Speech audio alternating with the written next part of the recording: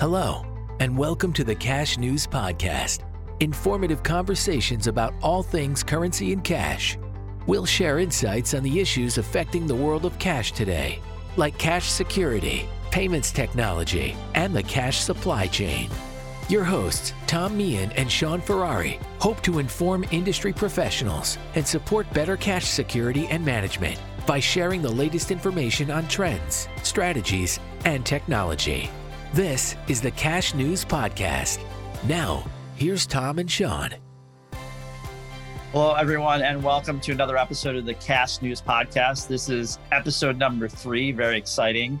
And for the new listeners, which is everybody because it's a new podcast, we'll be publishing the podcast every other Wednesday. At the very beginning, we'll have a couple back-to-back because we really want folks to understand what the podcast is about. But going forward, it'll be every other Wednesday, and anywhere you can find podcasts, you can subscribe and like. I am super excited to be joined, as always, with my very famous and amazing co-host, Shaun Ferrari. I was wondering who that was going to be. So, hey, everybody, it's Shaun Ferrari here, and I am thrilled, as always, to be on here with Tom, and thanks for listening to episode 3. We've got a couple interesting things on topic for today, so thanks for joining us. It's been a good week. Sorry if you hear my dog in the background every now and then. He seems to be barking today, so apologize for that. But Tom, I'll let you kind of kick off some topics here, and we'll go from there. Yeah, so we're going to talk about some digital payments and some things that have been in the news recently in risk, and then we're also going to talk about the Federal Reserve's, and I probably won't have the name right, Diary of Consumer Payment Choice Survey, which really talks about what's going on. And if I butchered the name, Shaun, you definitely I'll take care of it. On that. Yeah, so I think we'll start. Shaun, why don't you give kind of your thoughts? Yeah, so just recently, a couple weeks ago, when by the time this airs, the Fed has released their 2021 findings from the Diary of Consumer Payment Choice. It is a mouthful of a name, and they presented this work kind of annually at a lot of our events. I think a lot of our listeners are somewhat familiar with it, but it's a diary study, as the name would imply, and it really tries to capture the spending behavior of U.S. consumers over a couple week period. They record everything in a diary, and while everybody knows it's not the perfect way to figure out who's spending on what, it's one of the best ways, I guess, to do it. And it's just an inexact science, but nonetheless, it's been going on for so many years that the trending that comes out of it is pretty useful and interesting. So this is just a quick look at it. The Fed will obviously be putting out more information as time goes on, but just a couple of the highlights, I think, as we've gone through the pandemic, that's what it really looks like. What did cash use do as we've gone through this pandemic? What they found was, as most people would kind of expect, it took a dip going through the pandemic. And these aren't the overall cash and circulation numbers. Those continue to rise. This is how consumers are using it, right? So essentially, the top line, right, would be that the number of transactions is overall down, actually, of all transactions that consumers make on a given day. Particularly the small value payments under $25 declined 26% that were made on a daily basis. So transaction level is down. So you would expect to see cash drop off with that, particularly in that small dollar range, right? And that's what they saw. Cash use accounted for 19% of all payments, which is 7 percentage points lower from the 2019 level, which again, when you think about pandemic spending, as we've talked about in our various virtual conferences and stuff, is in line with what you would expect. People are out and about less. There's less face-to-face interaction. There's less cash use. What's really interesting, though, is another aspect in this report is how much consumers hold, right? And we know cash in circulation is increasing. So if they're not spending it, they must be holding it, right? Which is actually what survey, I feel like I'm on Family Feud, survey says. What the survey says here is that the amount of cash held in people's wallets went up from $20 in 2019 to $74 in 2020. And that's a pretty huge increase. I'd be interested to see, well, with all this data, but particularly on this one, kind of what happens in future releases of the data. That's just a very large thing. I don't know if it's people are going to ATMs less or going out less to banks, so they're taking more out when they do go out, and they're just holding it for when they spend it. I don't know. That's the initial thought I have on it. Maybe some of it is just because of the instability and the inherent in the world. People are holding a little more. I'm not sure, but we'll see how that number evolves. I mean, I guess just the last one, and then see if, Tom, you have any thoughts on this stuff. The total value, this is kind of the counter of what we've been talking about. So the cash numbers dropped, but the total value of, they're calling it not in-person spending. So digital spending, or I don't know. I'm sure there's a reason it's being called not in-person spending, and maybe we'll get somebody on here to talk about that from the Fed at some point. But the non-in-person spending went up from $110 to $212 from 2019 to 2020. So pretty much almost doubled. So that's a lot of online spending right there, which again, this all makes sense. I mean, and I guess that's a nice thing about it. The data does kind of gel with the underlying story of what's been happening throughout the pandemic, but we do have some numbers behind it now. So just wanted to share that with our listeners. Yeah, I have a couple of points. One, and I'll start backwards, right? What you were just talking about with consumer, the doubling in the spend. There are a lot of things related to COVID that circumstantial that when you think about it, it makes perfect sense. For instance, remote learning impacted significantly. If you tried to buy a Chromebook or a laptop in the middle of last year, you couldn't find it because everybody who didn't have it and every school district doesn't. So that drove an online boost. A lot of consumer electronics drove an online boost. And then while I understand, because I actually experienced it myself, is that you had this boom in home improvement. So you look at Lowe's and you look at Home Depot and their online penetration and their sales going through the roof because people were at home, and even the folks that got furloughed and weren't working were saying, this is a time for me to paint my house, fix my stairs, do these things. So there was an influx of spending, and we're kind of lucky from an economic standpoint because it helped keep some of the economic pillars up. So there's a lot of online stats, and when you think about people who bought their groceries in cash and then went to an online rich, so there were a lot of those things that occurred. I think the verdict is out, and certainly from all the surveys and all the studies of how much of that will stay consistent. There was, in fact, and has been for many years, this digital transformation, and online sales or e-com sales were continuing to grow incrementally. And I think that COVID accelerated that. I don't necessarily believe that will stay the same. I think people do like to go out and see people. This is obviously just my opinion, but we're also starting to see consumer trends and spending where markets are opening up, going back to store. And if you go globally, you can actually see some countries that are in different places where entertainment and those things are coming back in a big way. And a lot of those are cash spends. There were two things that I really thought were interesting, and you hit on one of them, is cash in pocket. And I think it's important, or cash on person, and not necessarily in your pocket, the money that you took out of the bank, right? Is that the actual movement of money is not down. It's the consumer payment kind of piece of it. So there is some level of people are holding on to this cash. They're taking it out and holding on to it, or they might be using it for things that aren't really consumer register driven, like home improvement and things of that nature. And I know personally, I have more cash than I've ever had because I am one of those people, although I'm working, where we're doing things around the house and I find myself paying people in cash, and so it just happened. I didn't go to the bank and hoard money and hide it under the bed. I'm comfortable the bank's going to be there. I'm comfortable that my money's safe, but I have personally taken more out. And I got to believe, I always think of myself, we never ordered groceries online before. We did, and we no longer do. So for 3 months that we did, and now we go back to the grocery store.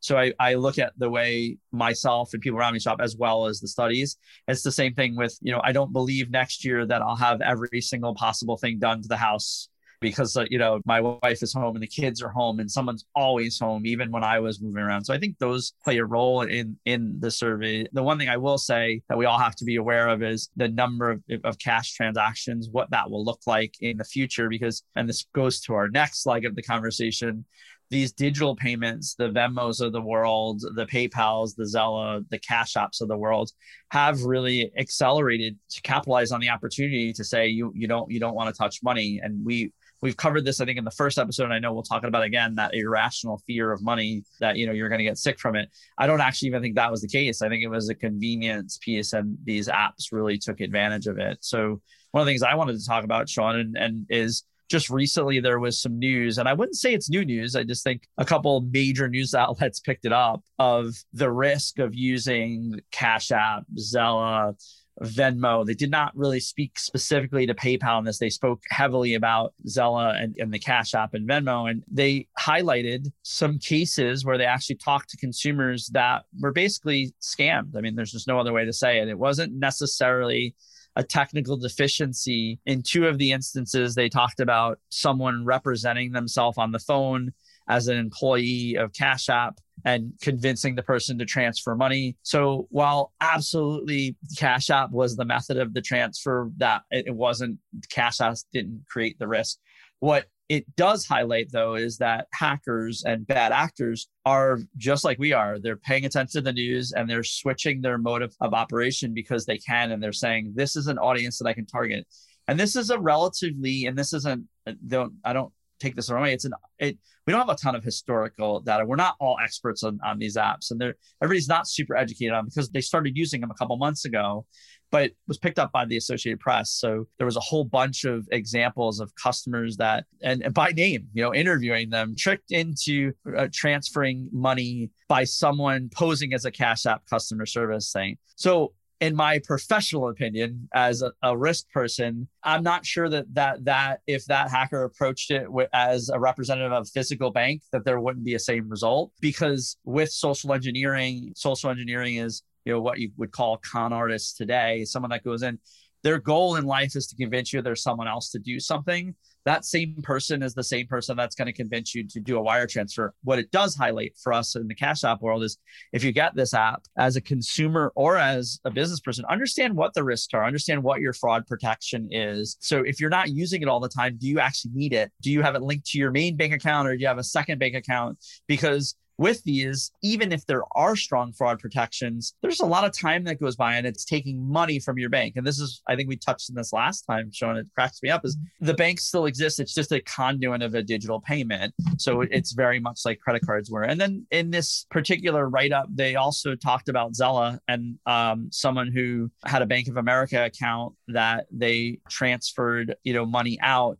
And this was a little different. This particular instance was someone was able to spoof their phone, still a social engineering piece, still someone had to convince someone to do anything and transferred money out of their account. What was highlighted heavily in the article, and again, this was an article that was written not by me, was the fact that Zella pointed them back to the bank. And by the way, that's not uncommon with anything that works as an intermediate. What I would say there is the same piece of advice is that understand what fraud protections are available for you and understand what your use case is. So I use a lot of digital payments and I use Venmo all the time. And Venmo has a pretty strong process to protect its consumers. But I will also tell you that I don't have Venmo linked to my debit card or bank account. I have it linked to a credit card because I don't want the potential problem of someone taking all of my money out of my bank account.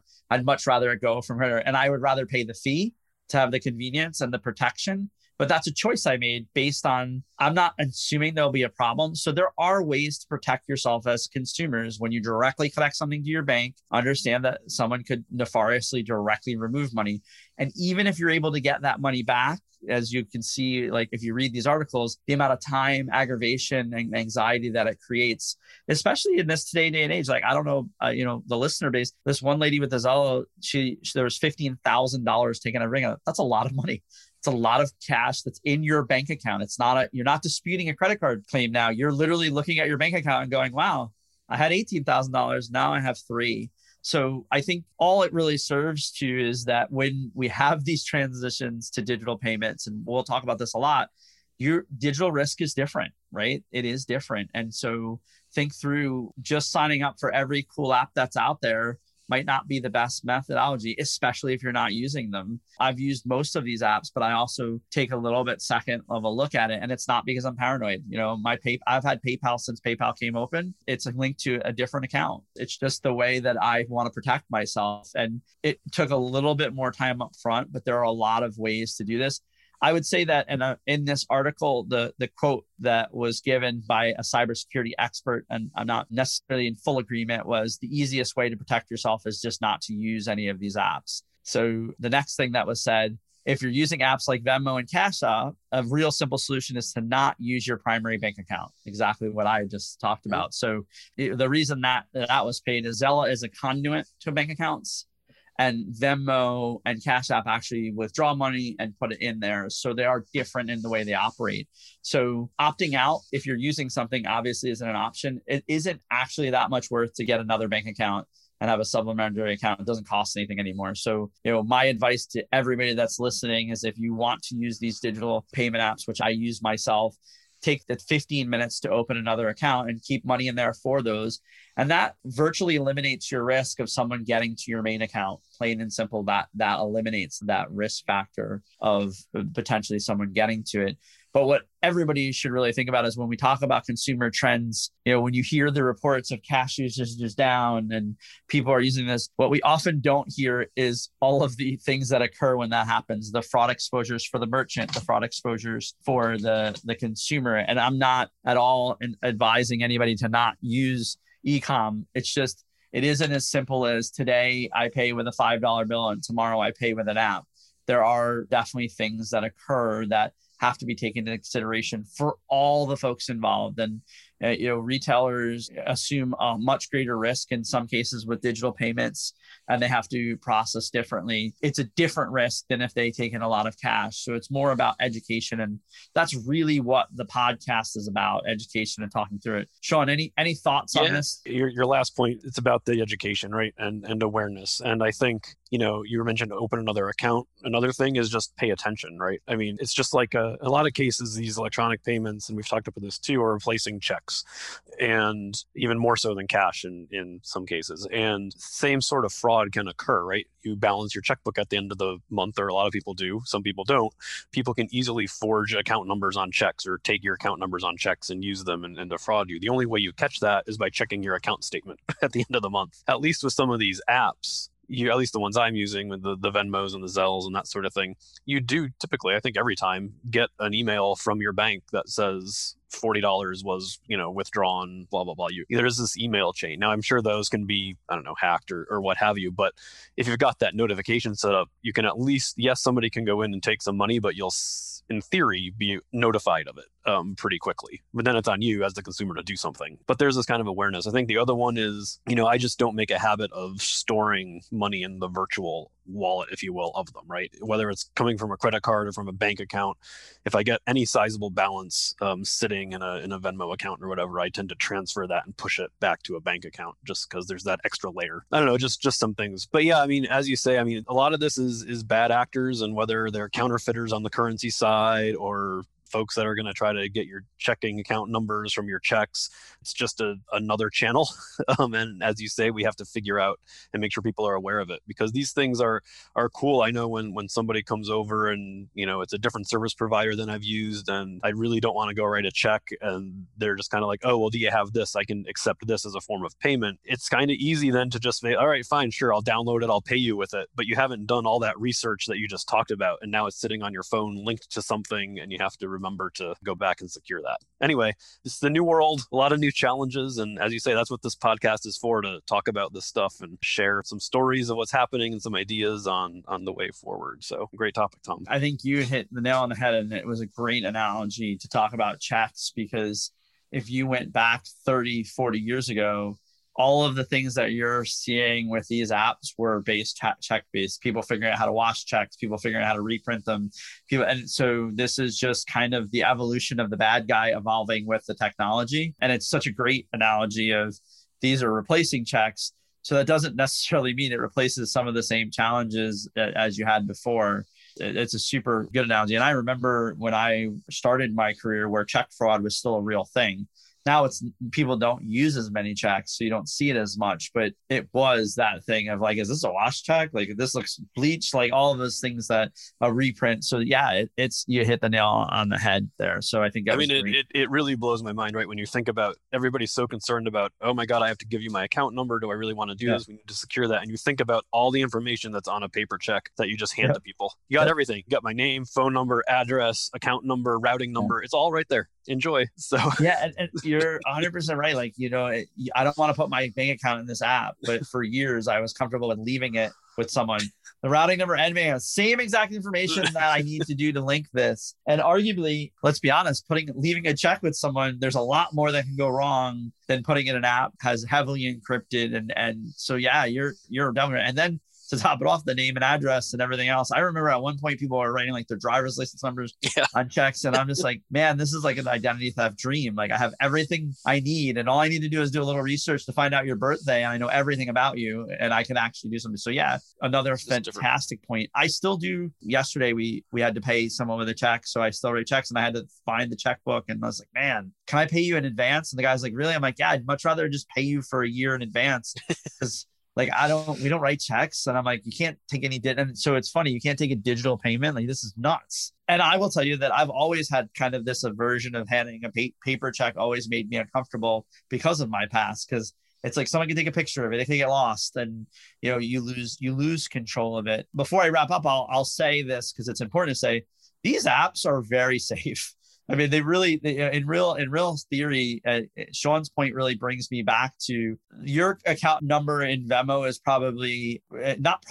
is 1000% safer than on a check in a retailer's drawer. I mean, from a professional standpoint, the level of encryption, the level of things they do really does make it a lot safer than someone potentially could drop that check on the floor or, something along those lines. And that's why I know modern day check taking, a lot of retailers don't keep your checks, but if they do, it's a really good thought. And I want to make sure I highlight, because I don't want to leave the false in the sense of that I think these apps are bad or unsafe. I actually think they are safe. And much like I always say, you'll find that I use probably all of them at one point. And, it's just the way it works. And Shaun, all of your points were so great of, when someone comes up and says, hey, you can pay me like this, it's really easy. And I mean, we had a party for my son's birthday and we rented an ice cream truck. And he said, I take Venmo, cash, or PayPal. And he said, I could even take credit cards, but I have to pay a fee. That's the real world. And, that's where we're at. He actually said, I prefer Venmo over cash because then, it's easier for me. So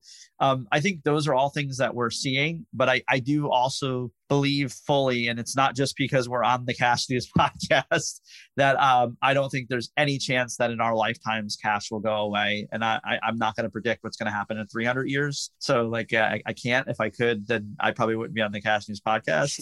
So that's just to underscore that it's important to note that, as we talk about all this and all these things are increasing, so is cash in circulation. So don't be thinking that it's doom and gloom on the cash side, because while it might not be used the way we used to use it, it's still clearly being used. Absolutely. More to come on that, but And stay tuned. We're definitely going to talk about in the future some countries and places that have tried to eliminate or lower cash usage and some of the things that occurred. And every time it's really happened, it has created more harm than good. And so there's always kind of this balanced approach. So with that, I wanted to say thank you to all the listeners, and please like, subscribe, look for us. We are on all the platforms. We're on LinkedIn. You go to thecashnews.com and you can find out all of those things.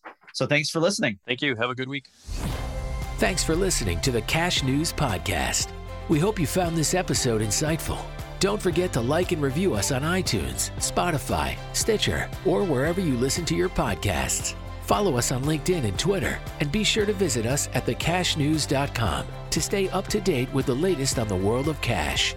Thanks again for listening to the Cash News Podcast.